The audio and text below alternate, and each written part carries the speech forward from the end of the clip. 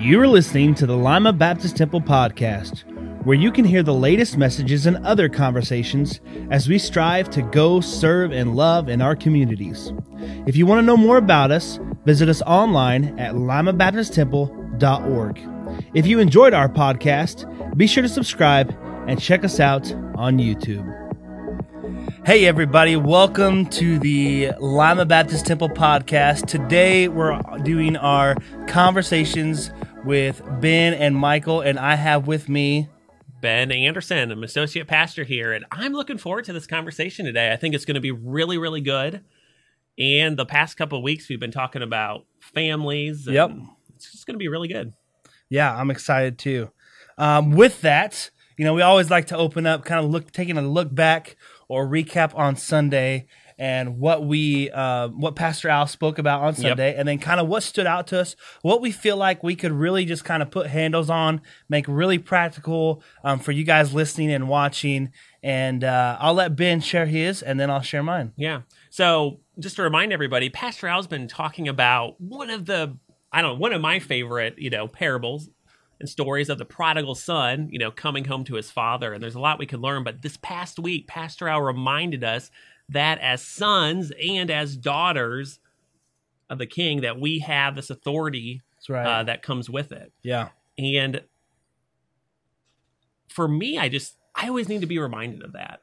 I know Satan, our adversary, with me in my personal life, he always tells me, I just fall into these traps of different lies, right? Whether I'm not good enough or I can't do that. Even I think, especially in ministry, just understanding that our fight is not against flesh and blood, or you and I, but it's all a spiritual battle. The things unseen. Yeah, and Satan wants us to not remember that and not believe that. So just that whole message was just really powerful and practical for me. Just remember, hey, I need to claim that authority that we have because I am a son of God, our Father and King. Yeah, absolutely. So it was a great message. I'm looking forward. The last one is this next Sunday, which we'll have that up on the podcast. And it's been a great few weeks on the prodigal son. Yeah, for me, Sunday, it was just we're given this authority, right? We comprehend, once we get saved, we are a daughter and a son of the King, right? That's Yep. We have a new title. We've been adopted into God's family. But I think a lot of times, Pastor Al said that the quickest way to lose your authority is to walk in pride. Wow. And I think a lot of times as Christians, some of us, we walk around with our nose up just a little bit, at everybody else. If you're not a Christian or if you don't believe the way that I believe, we walk around with that mentality of, I'm a little bit better than you. And, I've been convicted to do that to my own extended family. I've got a lot of extended family that aren't in church or aren't in, any type of ministry setting or not in a relationship with Jesus. And it's hard for me to remember that they're different. And I have to be humble in order to approach them. Yeah. It's really easy to be the person that always can be right, always be the person that is telling them, hey, you need to do this, you need to do that, and you shouldn't do this, and you shouldn't do that, and kind of act a little high and mighty. It's really easy to do that. And so I think, Pastor Al reminded us, and we have to remind ourselves, is we got to stay humble. And we got to remember that pride cometh before the fall. And, humility is such a big aspect of what it means to really be a Christian. And it's a daily thing because pride rears its ugly head so quickly and so easily that you have to continually remind yourself to stay humble. Yeah. I think just kind of tagging off of that, one of the things I, remind myself of, whether it's kind of a pride issue in a relationship I'm dealing with, I have to remind myself, I would rather have a right relationship with somebody rather than necessarily being right in that circumstance. So I may be right. And many times I like to think I am right. That's pride. That's not good. But I would rather approach that relationship and have that relationship be good. And if that relationship is good, there will be an opportunity at some point That's good. to point them back to, the right topic or right thing, whatever that is. But yeah, that's awesome. So one of the things that we're continuing to talk about, and it kind of goes along with the prodigal son, is just families and what does a healthy family look like? For those that have been listening, probably since day one of this podcast, Michael and I are just Which has only been like 4 weeks. Yeah, but- I like to make it seem like it's been forever. But we've been just wrestling with what does it mean, to be a biblical dad? What does it mean to have a healthy family? How can we lead our families? And that's been kind of one of our goals that we're focusing on this year. Kind of looks different for each of us. But we see in the story of the prodigal son how the father welcomes home his son, right? After he's left and did all these things. And there's so much that we can learn from that. But last week we talked about just how many families, us included, we just fall victim to the American culture of busyness, of distractions, and just the craziness of life. And then we talked a little bit about how we deal with that. But today we really want to spend time on just listing several things like what does it really, really look like to be a healthy family? Because that, a family is, talked about all throughout Scripture, and God designed the family to be a great tool to witness to those around us. And Michael, you'd probably agree, but when you see a family that's really focused on God and that is healthy, according to Scripture, like you notice that, you can see that. You're like, well, not only do you notice it, but it inspires you, right? And so if you have a lot of families around each other that are all trying to achieve the same thing, that's a movement, and that's pretty much how.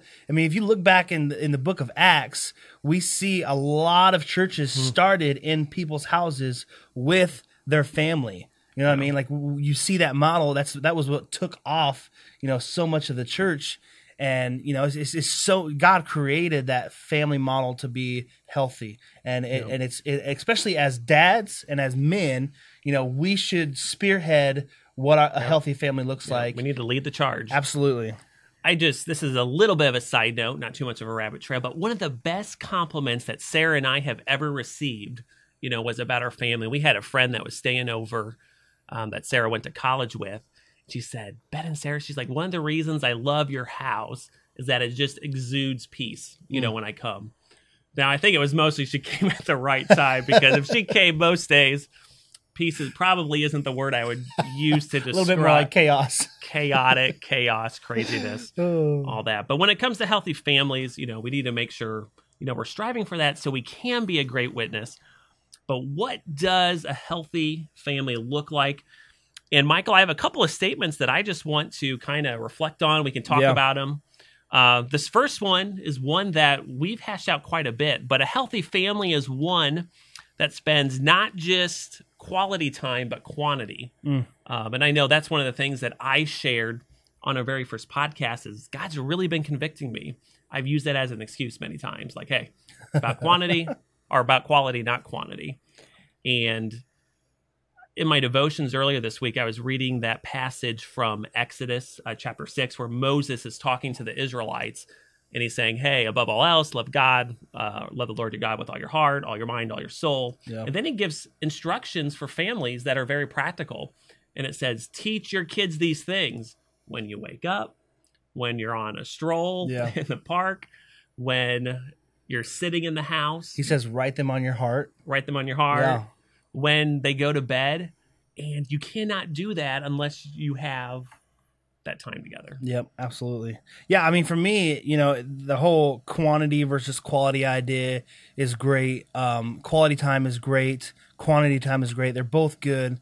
But for me, a lot of times, I think about it like I'm a grown man. I'm 29 years old, almost, gonna Still be 30 in a year, but my kids are 3, 2, 1, and they don't think the same way as me. They don't process information the same way as me. And so I have to remind myself that quality time for me with them may not look the same as what quality time to them looks like. Sometimes for me, quality time is, hey, I just want to lay on the couch, cuddle with my kids, watch the TV, right? Because that doesn't require any effort of me, and I'm getting something out of that, right? A lot of times I'm getting, the cuddles or whatever, or they're feeling the affection, or, but is that really quality for them? You know, Yeah. and especially at this age where they can't really communicate 100% of what that looks like, I have to remember that quality for them may be, and this is what I'm terrible at. I am so bad at this, is going down to the basement and playing with their toys, imagining things that they want to think about. Yep. You know, whether it's, I don't know, playing with teacups and wanting a little tea party, or whether it's playing with fake food and acting like you're eating a sandwich. And I am so bad at this. I'm a creative person, but I'm so bad at imagining things like with kids and interacting with them. And so I have to remind myself to find ways that is quality for them that fits what they want. One of the ways that I do that is they love to work on things with me. Yep. They love to see what Dada is doing. Yeah. And they come and they ask questions, and if I'm in the middle of like right now we're renovating our downstairs bathroom, and so they come in to the bathroom where I'm working, and they're like, Dada, fix the shower, Dada, fix the drywall, Dada, do this, can I do this, can I do that? And then the cool thing is, you can tell that moment means so much to them because their conversation for the next week around mom and at home is they're talking about fixing the shower. Yeah, they're talking about fixing the drywall. They're taking their fake tools and going over into a corner of the basement, acting like they're fixing a shower when there's really nothing there, but they're imagining it. Yeah. I don't think my kids have ever talked about me fixing anything. They're like, Papa comes to fix things in our house, which is my father-in-law. So. And I think, too, with the kids, I really think that when it comes to our kids, especially the young ones like we have, like quality time with them really is quantity. Like they just like the time spent with us. Yeah, they just like your attention. They just like you to know that they're there, to love them, and to be there for them. Yeah, that's good. So the next statement I want us to think about is, a healthy family is one where each family member is committed, to each other. So when we think about that, how can we instill that in our kids to teach them like, hey, we're a family unit. We do things together. We rise together. We fall together. We support each other. And, every once in a while with James and Theo, there'll be this kind of magical moment, right, where like they're doing things together. They're supporting each other, or Theo falls and James will pick him up. But most of the time it's just like, that's mine. Don't play. It's just this chaos, the animosity, the stinginess, the pride, this belongs to you, that belongs to me. Yeah, but I do think even before they're believers, they have this innate thing like, hey, they want to at least some level protect their younger sibling, help them out for the most part. But I mean, I see that in my kids too. Wesley helping out Cody Ray, or Waylon giving Cody Ray a compliment, or Wesley giving Waylon a compliment, and you see that general love they have for each other, and being committed to each other. And I mean, you definitely see that initial, just it's there, but how do you flesh that out more? That's kind of the question that we're asking, is how do we flesh that out more? How do we foster that growth? I think a lot of it just has to do with like how Sarah and I interact with each other. If Sarah's struggling with something, do they see a dad that's just like, well, I'll let Sarah figure that out on her own? Or do they see me coming alongside of her, listening really well, kind of getting into the nitty gritty with her? And I think we have a great opportunity just to show that, hey, we all are committed together. Yeah, absolutely. The third statement is, a healthy family is one where both the mom and the dad are involved together. Mom and dad. Yeah. Not just dad, not just mom. Yep. And there may be some cases like a single parent. Yeah. You can't help you don't have you can't do nothing about that. I mean, but in general, a healthy family is one where they're both sharing that responsibility of raising the kids. Yeah.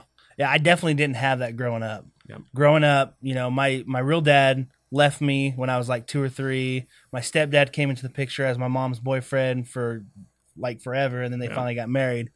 But the father figures in my life, in my house, growing up, were never really there. They were there physically sometimes, And every once in a while, we'd have the weekend trips where we go fishing or we go hunting or something. But in the weekends and week outs and day-to-day operations of the household, Dad was hardly ever there. He was working sun up to sundown. When he got home, he was ready to take a shower, eat dinner, go to bed. And my mom was pretty much a stay-at-home mom most of my life.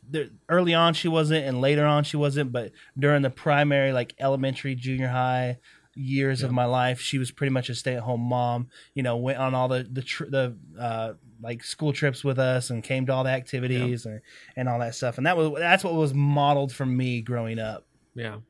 See, mine was complete opposite. I mean, my parents are great. Hopefully they're not watching this and they see me admitting this right now. And they, they've supported us, but my parents were both super involved.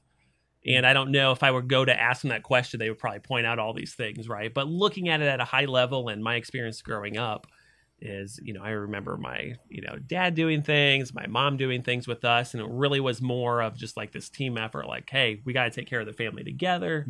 There's so much that we got to do and accomplish. And, I had 2 younger brothers, and then they eventually adopted my 2 younger sisters. And, we had a lot going on in the family. And I think with Sarah and I, like, we really do try to do that. We don't get it, right all the time, but whether that's, they, see me cleaning up dinner and Sarah and I doing things together, and, having the conversations about tough subjects with them together. Bedtime's a big one for us. Like, Sarah and I both do that together with our kids. We usually do that together. Yeah. Sometimes we don't. Part of it is Theo and James now sleep in the same room, so it's just it's easier if it's 2 on 2, right? Yeah. one parent gets one kid, the other gets the other, and they just see us doing that together. Yeah. But any other thoughts on that one? I mean, it's just so important that mom and dad both play a role in the upbringing of your kids. Yeah. Like, I cannot stress enough to the dads listening, dads watching. Like, it's so easy for us to check out and focus on providing, focus on, taking care of the things. And I'm not perfect at this. Especially from my upbringing, it's a struggle every day to try to remember, hey, like, engage your kids when I get home, and take your days off when you're supposed to have days off. And, I can get so focused on work or ministry and tasks, and I get so focused on what's in front of me, so I have to remember. And my wife does a great job of this too. Yep. She does a great job of just reminding me, like, no, we can't do anything tonight because we need to spend time with family, or yada, yada, yada. Yeah. We're not going to have people over tonight, or we're not going to have people over here, or we have this event going on here. She kind of helps keeps me engaged. And I appreciate that, because she sees a weakness in me. Yep. And she helps to bring that into, alignment with what we want our family to look like. In our last class that we, the kind of what stored all this thinking was, they asked us to create a mission for our family. What is that mission for your family? What do you want your family to be about? What do you want your family to accomplish? Not as individuals, right? As a collective whole, what is your mission? And everything you do in your household and in your family, does it fit into that mission? Yep. Yeah, and I think that's a temptation. I mean, I think dads, struggle with that a lot too, moms, but especially in ministry. Like, I often forget that my family is a ministry too. Like, I'm called to, be a husband, be a dad, and often in the back of my head, I'll be like, well, tonight I really should be meeting with that couple, or I really should be doing this. And there's a time and place for, all that. But we have to make sure, both parents are involved and we're really serving and ministering to our family. Yep. The next kind of statement about healthy families is that each family member's significance is found in Christ, or rooted in Christ. And I think kind of the idea here is, many times as parents, and I know I already see this, popping up in my life, it's so easy to want so much for your kids and to live kind of through your kids that can become your identity, right?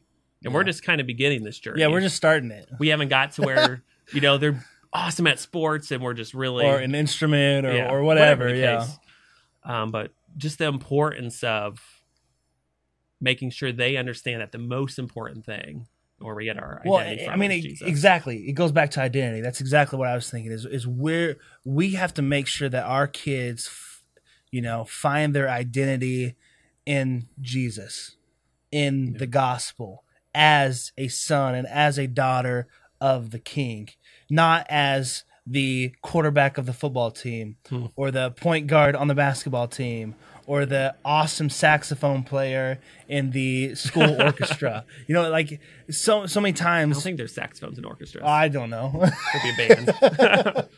But you know, our kids get focused into what they're doing and what they're and what they're doing becomes what they're about. Yep. And you know, a big way we see this, especially in today's culture, is, and especially in what's the current, you know, culture and climate of what's going on in the world, is, you know, are you making church a priority? Ooh. Are you making church a priority? And not just church as a building, right? Like when we say church, you think of going to church on Sundays in the building. Yes, but more than that, like, you know, are your kids seeing in your life that spending time in God's word, spending time with God's people, right? Because that's what we do at church. We spend time in the word and we spend time with God's people, you know, and that's why the church just fosters that. You know, that's why God established the church to foster the God's people and God's word interconnected. Yeah. Well, I think right now it's so tempting too. I mean, talk about the pandemic, which I think is what you were alluding to. But, you know, there's so much that we still do during the pandemic, whether it's going to sports games or you're out and about, and it's so tempting to use the excuse of, well, maybe I shouldn't go on Sundays, you know, because of whatever, the pandemic, don't want my kids to get sick. And it's finding that balance. And well, I mean, here's the thing. If your kids can go to school and they can go to sports activities and they can go to whatever else is going on, and they're not, and you're not, and they're not going to church, like, to me, you're communicating to your kids, hey, church is not a priority. And, you know, you may say, okay, well, church is just a building. But what the church represents, God's word, God's people. You're showing them that God's word and God's people doesn't really take priority in your life. It's really about sports, or it's really about, you know, band, or it's really about dance, or whatever it is in your life that has become a priority. That's good. We could drive that one home for 10 minutes, but we won't. So that one was each family member significant is rooted in Christ. The last statement that I want to talk about is, you know, and we hit on this a little bit last time, but time spent together as a family is centered on God's purposes, you know, what he wants us to accomplish. And, you know, we talked a little bit about that last week, just saying, hey, you know, how do we practically in our families, you know, encourage our kids to go serve and love? Because that's really what Jesus has called us to. That's the Great Commission, to seek and save the lost. I mean, we could just keep going on. It's not just go serve love; it's evangelism. Yep. You know, we learned that in our last class, and you know, where the kind of this stemmed out of is, and it goes back to that. You know, what is your family's mission statement? You know, what do you want to be about? You know, what are you going to spend your time together as a family being centered on? And it should be God's purposes, right? Yep. And as Christians, that's what we should focus our mission on, of what we do. And it's go serve love, but it's also evangelism. You know, and it's also, you know, when we say go serve love, it becomes it becomes kind of a cliche slogan that we throw around. Slogan. Right. Yeah. But what does that really look like? The going, you know, getting out of our comfort zone, going places that we don't normally go, loving people that aren't always easy to love. You know, serving in circumstances that maybe we're not comfortable in, or serving people that we may not be comfortable serving, you know, or lowering ourselves. You know, some of us may have a high standard of, you know, I'm a businessman, so I'm not going to go, you know, work on someone's toilet. You know what I mean? Like it's taking that step and lowering yourself and humbling yourself and reminding yourself that just because you don't want to do it doesn't mean God isn't calling you to do it. Yeah. And I think especially when, I mean, just think of our practical daily lives when we're hauling kids. It's like, how can we practically do things when everything seems chaotic and you're changing poopy diapers and your kid gets sick in the car and is just puked, you know, whatever it is. But I think, you know, if we take time, we simplify our lives, slow down a little bit, there's so many average daily moments that we can use to remind our kids about living out the Great Commission. Maybe that's, you know, the neighbor's on the other side of the fence and you happen your wife owns a bakery and you have cookies in the car, and you use that as an opportunity to, as you're unloading the kids from the car, you go and you talk to them and you hand them some cookies and say, hey, we appreciate you. Thanks for being a great neighbor. I think when we get too busy, we miss those little opportunities. The small moments. You don't always have to wait for something grand or something that's planned by the church.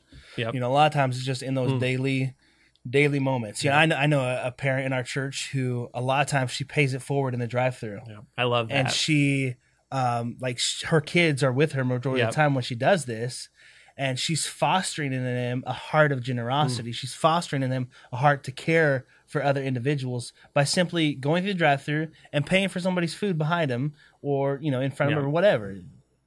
Well, and I think too, if we're consistent with our family and kind of those tiny inconsequential moments that we maybe are like, well, this isn't too significant.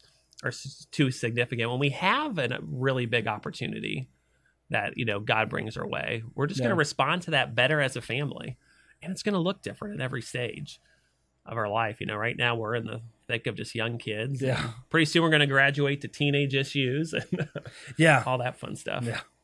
But healthy families, they are so important to God's plan. And, the healthy family is a great witness to those around us, to our family, to our neighbors. And we need to strive, for some of these things so that we can be a healthy family. And Pastor Michael and I, we are a work in progress. These are things that we talk about almost on a daily basis because we're growing with our families. We're learning what it means to be a great dad. We're learning what it means to integrate being a dad and a pastor and a follower of Jesus and go serve, all this stuff and what that looks like. Yeah. And if we brought our wives on here right now, they'd be like, they still got some work to do.